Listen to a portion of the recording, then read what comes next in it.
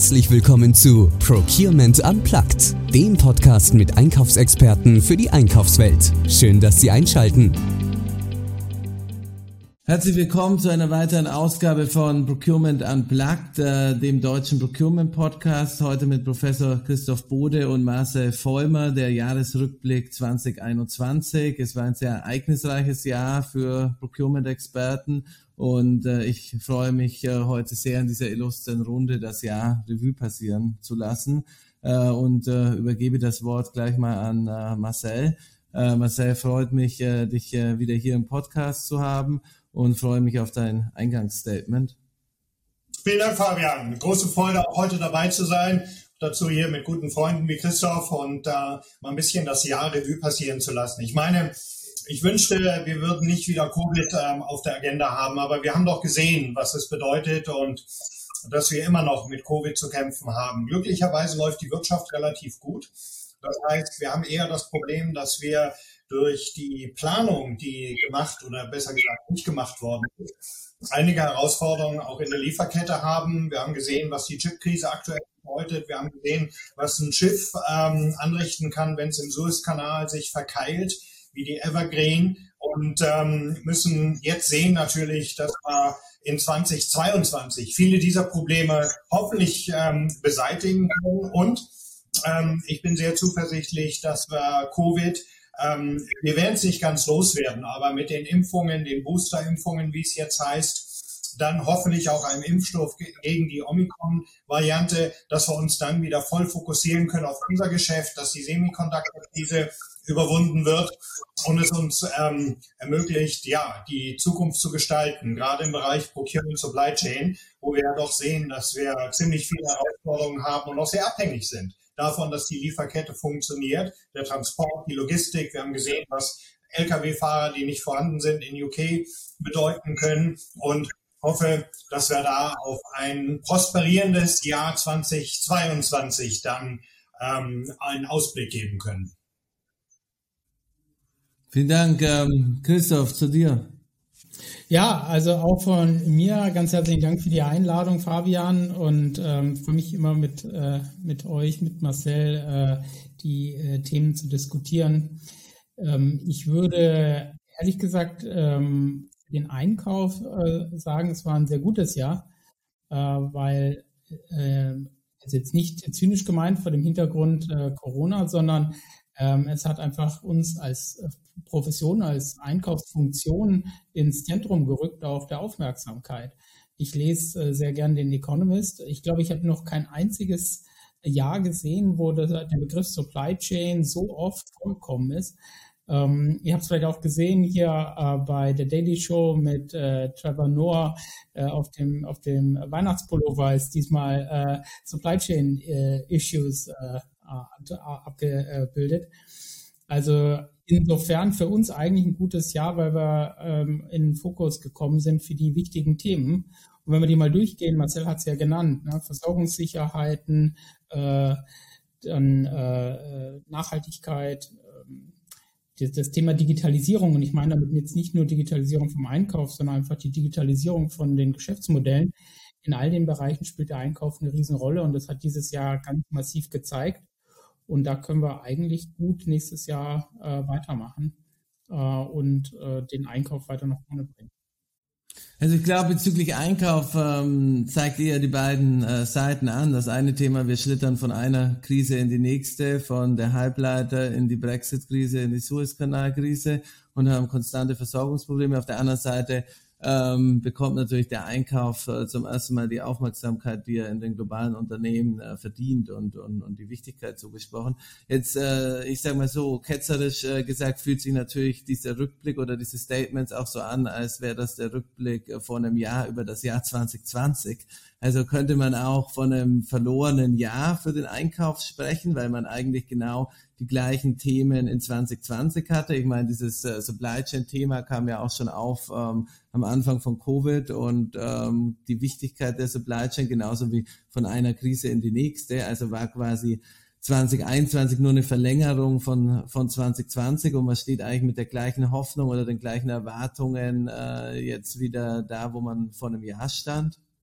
Das glaube ich fast nicht, weil also 2020 war für mich geprägt erstmal von einem Ereignis, womit keiner gerechnet hat, dass die Covid-Krise wirklich so stark sich in unseren Alltag bis hin zum Lockdown präsent machen wird. Wir haben dann gesehen, dass eben auf einmal Lieferkette, Risikomanagement, Procurement in 2020 extrem an Bedeutung gewonnen hat. Also, aber ich glaube, das war mehr so Krisenmanagement und ein klarer Fokus auf die Resilient Supply Chain.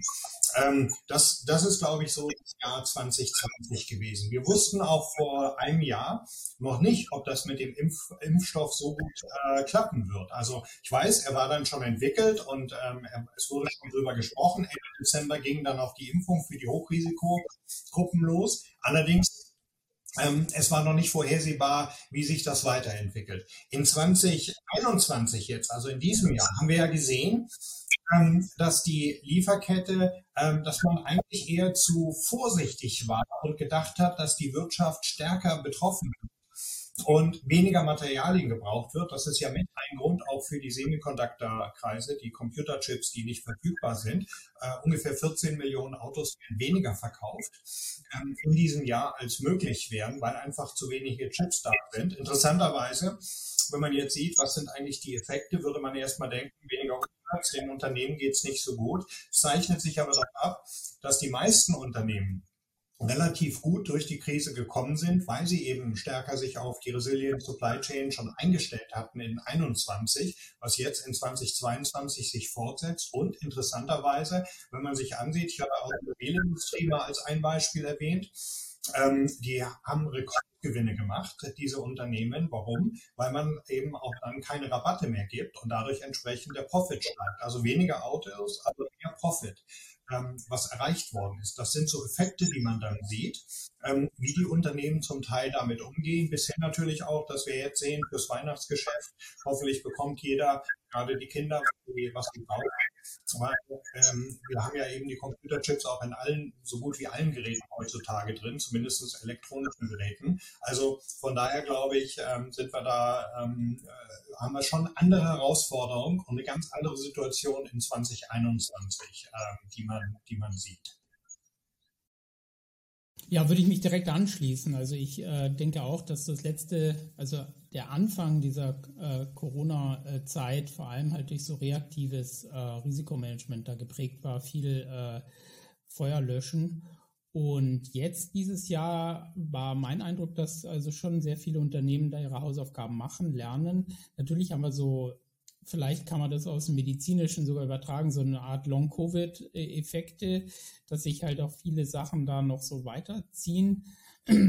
Aber jetzt haben wir ja auch Möglichkeit, so strategisch über das Thema nachzudenken, langfristige Anpassungen. Ich habe jetzt mehrere Artikel vor kurzem gelesen über Regionalisierung von Lieferketten, dass das unter Umständen Sinn macht aus Unsicherheitsgesichtspunkten, aber auch aus anderen, also Zugang zu Märkten, unter Umständen sogar Kostenvorteile, wieder stärker regionalisiert wird. Ich glaube nicht, dass es da eine allgemeine Empfehlung gibt, aber dass man sich das unter Umständen auch vor der neuen Situation genauer anschauen kann.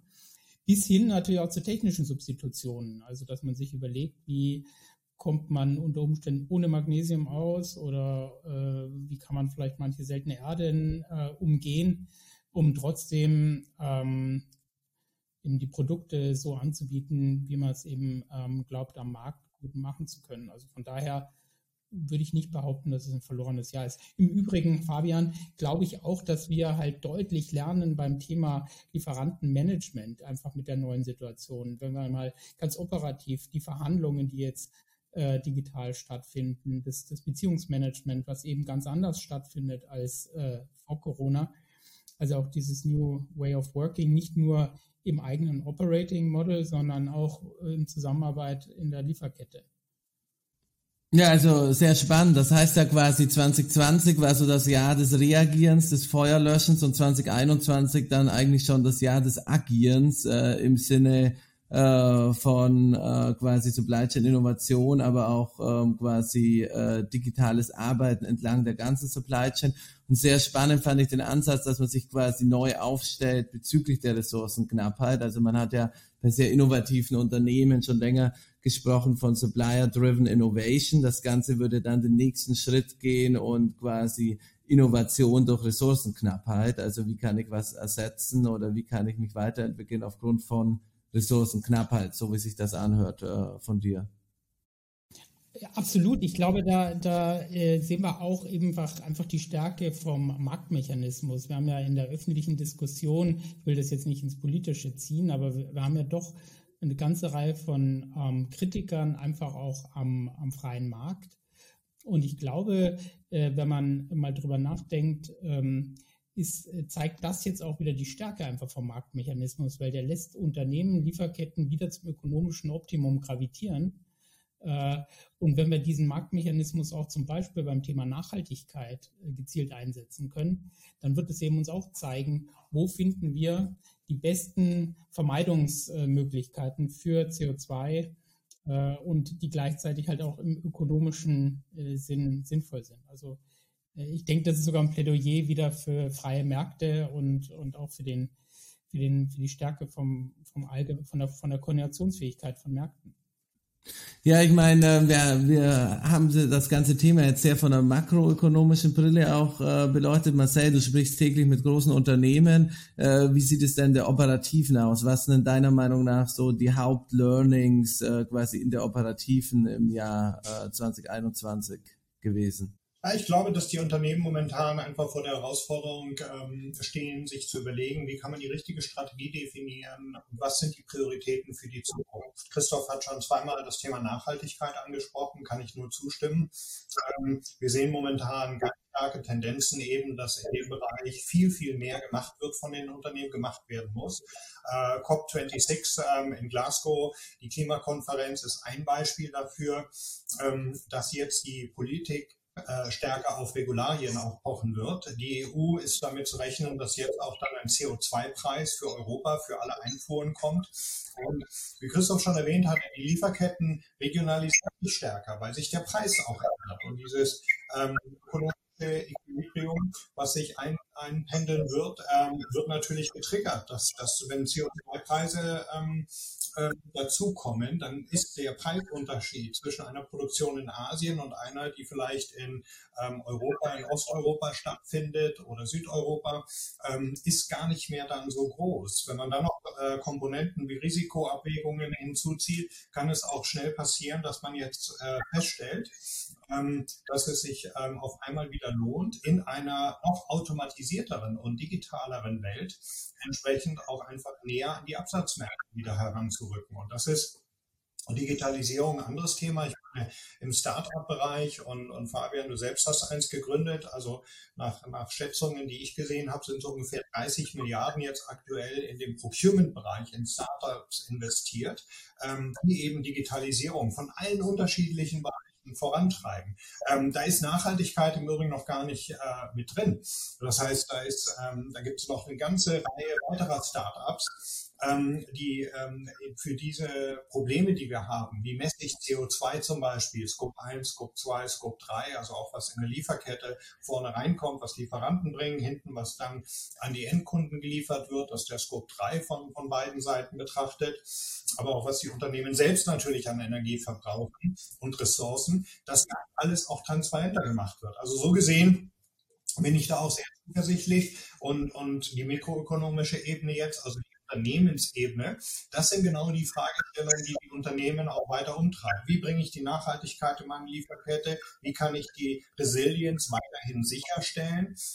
Was sind die Themen der Digitalisierung, die ich weiter vorantreiben kann für die End-to-End-Prozesse? Und ich glaube auch das Thema, was sind die Geschäftsmodelle der Zukunft? Auch Innovationen und die Zusammenarbeit mit Lieferanten auf eine andere Ebene zu heben. Nicht mehr nur rein, ich lade den Lieferant ein, bisschen Smalltalk und dann wird über den Preis gesprochen, sondern dass man auch wirklich überlegt, wie kann man gemeinsam mit den Innovationen und den Themen, die der Lieferant auch entwickelt, das nächste Geschäftsmodell oder das nächste Produkt machen. Mein Lieblingsbeispiel ist ja immer das, was wir alle benutzen, das Smartphone, wo wir entsprechend halt ein gutes Beispiel mal haben, wie ein Chief Supply Chain Officer, was Tim Cook damals war, als Steve Jobs Apple als CEO geleitet hat, hat er mit Corning zusammen das Gorilla Glas entwickelt. Und solche Themen, glaube ich, rücken mehr in den Vordergrund. Wir sehen die elektrischen Autos, die weiter auf den Markt drängen jetzt, wo neue Innovationen gebraucht werden und viele, viele andere Bereiche. Und ich glaube, das ist genau das, womit sich die Unternehmen jetzt beschäftigen, zumindest in den Gesprächen, die ich so mit den Unternehmen. Im Übrigen große, mittlere, aber zum Teil auch etwas kleinere Unternehmen, mit denen man mal spricht, die in dieser ganzen Bandbreite entsprechend unterwegs sind. Marcel, vielleicht da gleich noch, kann ich aus der Universitätssicht natürlich noch darauf hinweisen, dass wir genau für die Themen, die du jetzt erwähnt hast, dass man da natürlich auch die richtigen Skills braucht und die richtigen Mitarbeiter und die besten Talente, die es natürlich in Mannheim gibt, aber auch an anderen Universitäten. Wir haben einen großen Survey gemacht ja dieses Jahr mit dir zusammen, Marcel, wo wir uns unter anderem auch angeschaut haben, eben dieses Konstrukt der unternehmerischen Orientierung. Und genau die Sachen, die Marcel jetzt gerade gesagt hat, zeigt sich eben, dass die Einkaufsorganisationen, die eben schon auch einen unternehmerischen Spirit pflegen unter ihren Einkäufern, dass die tendenziell eben gerade bei diesen Innovationsthemen deutlich stärker sind. Und ich glaube, da, wenn wir beim Operating Model sprechen, müssen wir ja irgendwie auch so das Thema Capability Building, Fähigkeiten für die Zukunft mitdiskutieren. Und dann ist das, denke ich, ganz wichtig, Talente und einfach das Mindset und die unternehmerische Denkweise von den Einkäufern. Ja, ich denke, sehr spannend, wenn man das sich so als Lessons Learned anschaut, dann hat man ja zum einen, denke ich mal, diese makroökonomischen Effekte, zum anderen aber auch dann diesen großen Effekt im Operating Model, dass man sagt, okay, Supplier-driven Innovation durch Ressourcenknappheit, aber auch die Regionalisierung dieser Lieferketten, das ist ja dann schon auch ein großer Wechsel von der Pre-Covid-Zeit, wo man quasi über die ganze Welt sehr komplexe Lieferketten hat und jetzt sehr, sehr nah an die Absatzmärkte kommt und das ist wahrscheinlich schon so ein bisschen so ein Wechsel im Skillset der Mitarbeiter, aber das ganze Thema dann noch New Way of Working, dass man auf einmal über die Endtiers der Lieferkette hinweg komplett digital agiert, Zoom, Teams und so weiter, das verändert wahrscheinlich dann auch das Bild des Mitarbeiters. Also wie sieht dann der Einkäufer von 2022 oder auch in der Zukunft aus? Gibt es da vielleicht von Forschungsseite schon irgendwie so ein Skillset, wo man sagt, so müsste der Einkäufer oder ich glaube, da gab es letztens auch mal beim BME so einen Talk, der AI-Käufer aussehen? Ja gut, wir zeigen immer so, dass der Ernie von der Kapitolversicherung bei Stromberg in der alten Welt und in der Zukunft so den Iron Man komplett digital enabled. Also ich denke, da ist natürlich auch viel heiße Luft und auch viel schweres Atmen dabei. Also man wird natürlich jetzt nicht komplett die Einkaufsskills auch verändern und die Fähigkeiten, die wir dort haben, sind natürlich auch in der Zukunft wichtig. Aber ich denke, zunehmend eben Fähigkeiten im digitalen Bereich sind unablässig. Wir bilden jetzt auch bei uns an der Uni viel, viel stärker Analytics-Fähigkeiten aus, dass unsere Studierenden in der BWL auch Python programmieren können, zumindest eben wissen, wie sie diese Tools für sich nutzbar machen können, wenn sie wollen. Ja, und denke, das werden wir in Zukunft sehen. Ich denke, das kommt dann zusätzlich natürlich noch zu den klassischen analytischen Fähigkeiten, sprachlichen Fähigkeiten. Ich habe gerade ein Video gesehen, wie unsere neue Außenministerin Englisch redet in Brüssel. Also auch da ist noch viel Potenzial nach oben, denke ich mal, bei den sprachlichen Fähigkeiten in vielen Bereichen. Von daher, das wäre, glaube ich, aus meiner Sicht der Stand. Ja, spannende Themen. Und wir sehen das auch, dass die Unternehmen momentan überlegen, wie stellen sie die Einkaufsorganisation das Target Operating Model auf. Wenn man sich ansieht, heute ist ein Teil der Einkäufer schon im strategischen Bereich unterwegs, aber ein großer Teil immer noch im operativen.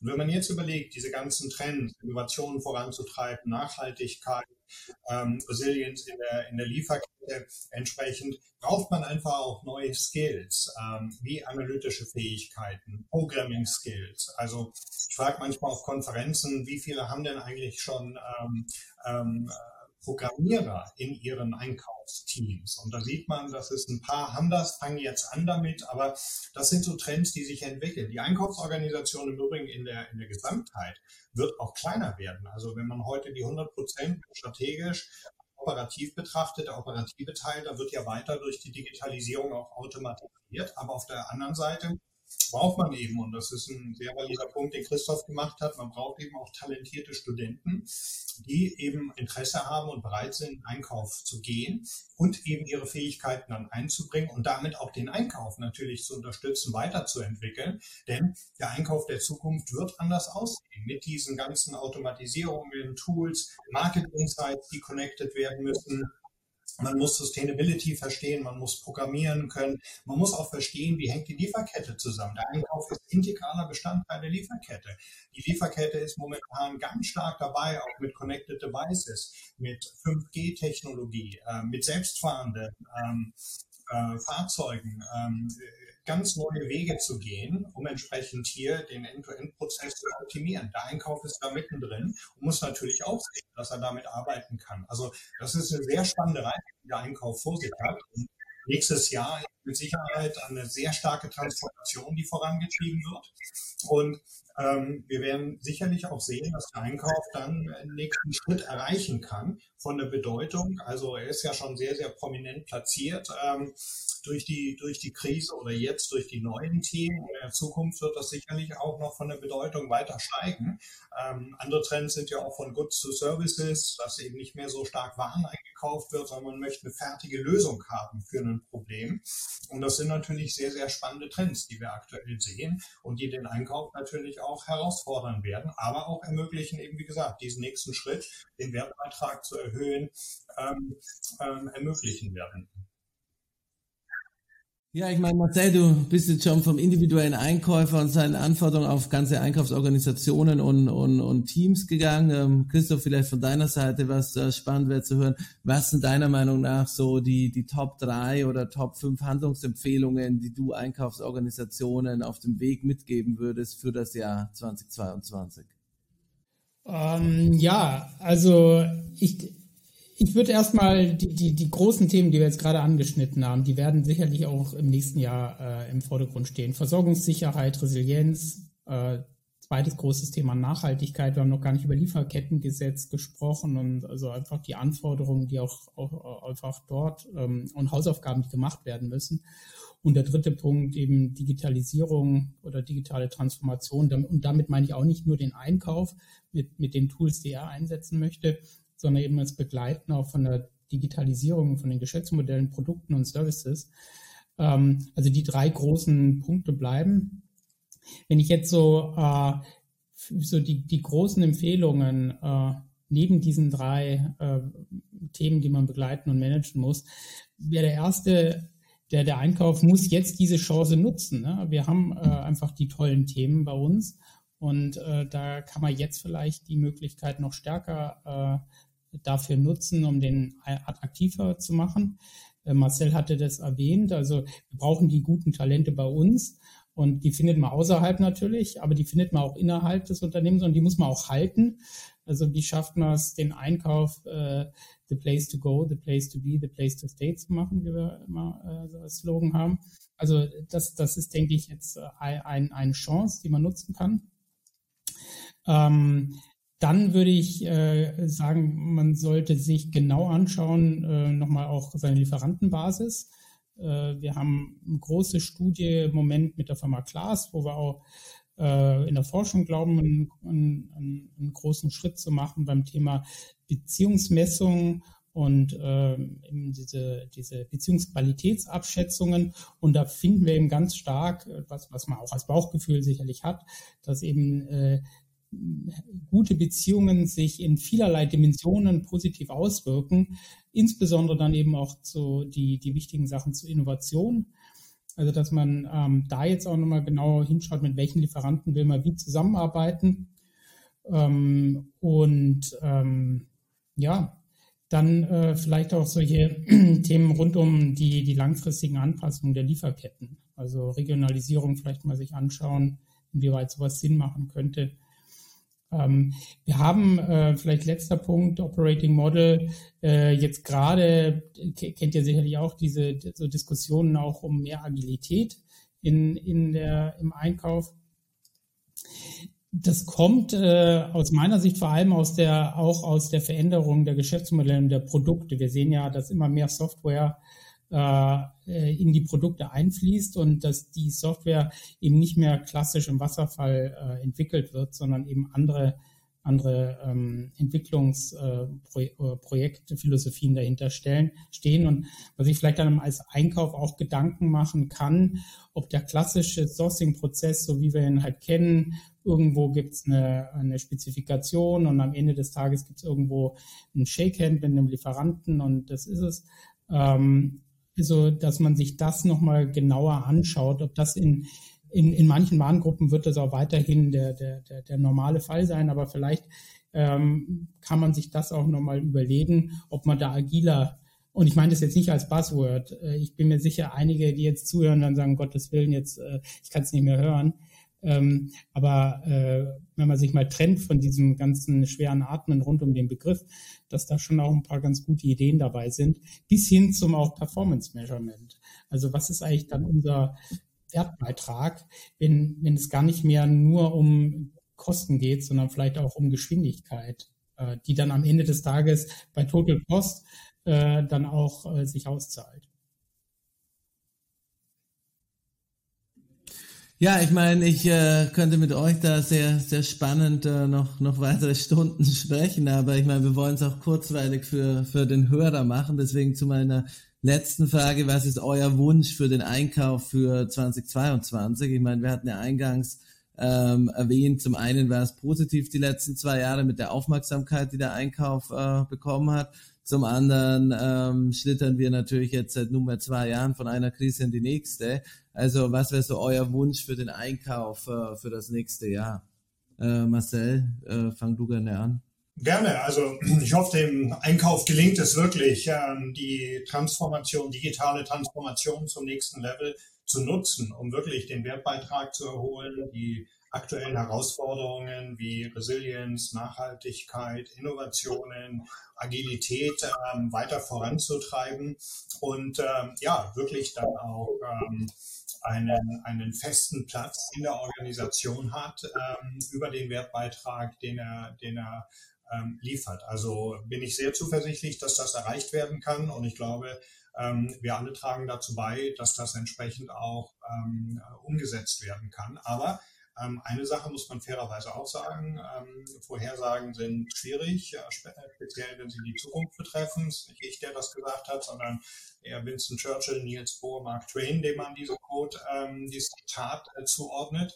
Wir wissen halt auch noch nicht, was kommt. Wir wussten nicht, was 2019 uns in 2020 erwartet. Wir hätten nicht damit gerechnet, dass 2021 jetzt so lange weitergeht. Also von daher, wir brauchen auch diese Agilität, um wirklich uns vorzubereiten und dann hoffentlich richtig mit einer schlagkräftigen Organisation aufgestellt zu sein, mit den richtigen Tools unterstützt, hier den Wertbeitrag für den Einkauf auch in immer noch unsicheren Zeiten mit hoher Volatilität voranzutreiben. Also hoffen wir das Beste für den Einkauf, für uns alle, für die Wirtschaft, dass es entsprechend weitergeht. Ja, ich würde sagen, vielleicht nur anschließend noch an, ich stimme dem allen zu, anschließend vielleicht noch, dass wir den Spaß nicht verlieren, trotz allem, was da an Herausforderungen wieder auf uns wartet dann nächstes Jahr, ob jetzt Lockdown oder wieder Homeoffice oder wieder eine weitere Warengruppe mit Versorgungsengpässen. Ich glaube, die Themen machen Spaß. Mir macht es Spaß, in dem Bereich zu sein und zu unterrichten und zu forschen. Und wenn wir im nächsten Jahr auch das nicht vergessen, dass das eigentlich ein toller Bereich ist, wo man tätig ist. und da den Spaß dran hat, dann glaube ich, wird's gut. Ja, vielen Dank euch. War eine sehr spannende Runde. Ich glaube, was man festhalten kann, es wird nicht langweilig werden im Einkauf. Es wird weitere Herausforderungen geben, sowohl makroökonomisch als auch mikroökonomisch und sagen wir so auf ein herausforderndes, aber ereignisreiches und hoffentlich spaßiges Jahr 2022. Hoffen wir das Beste. Danke. Absolut. Vielen Dank. Bleiben Sie uns treu und bis bald bei Procurement Unplugged.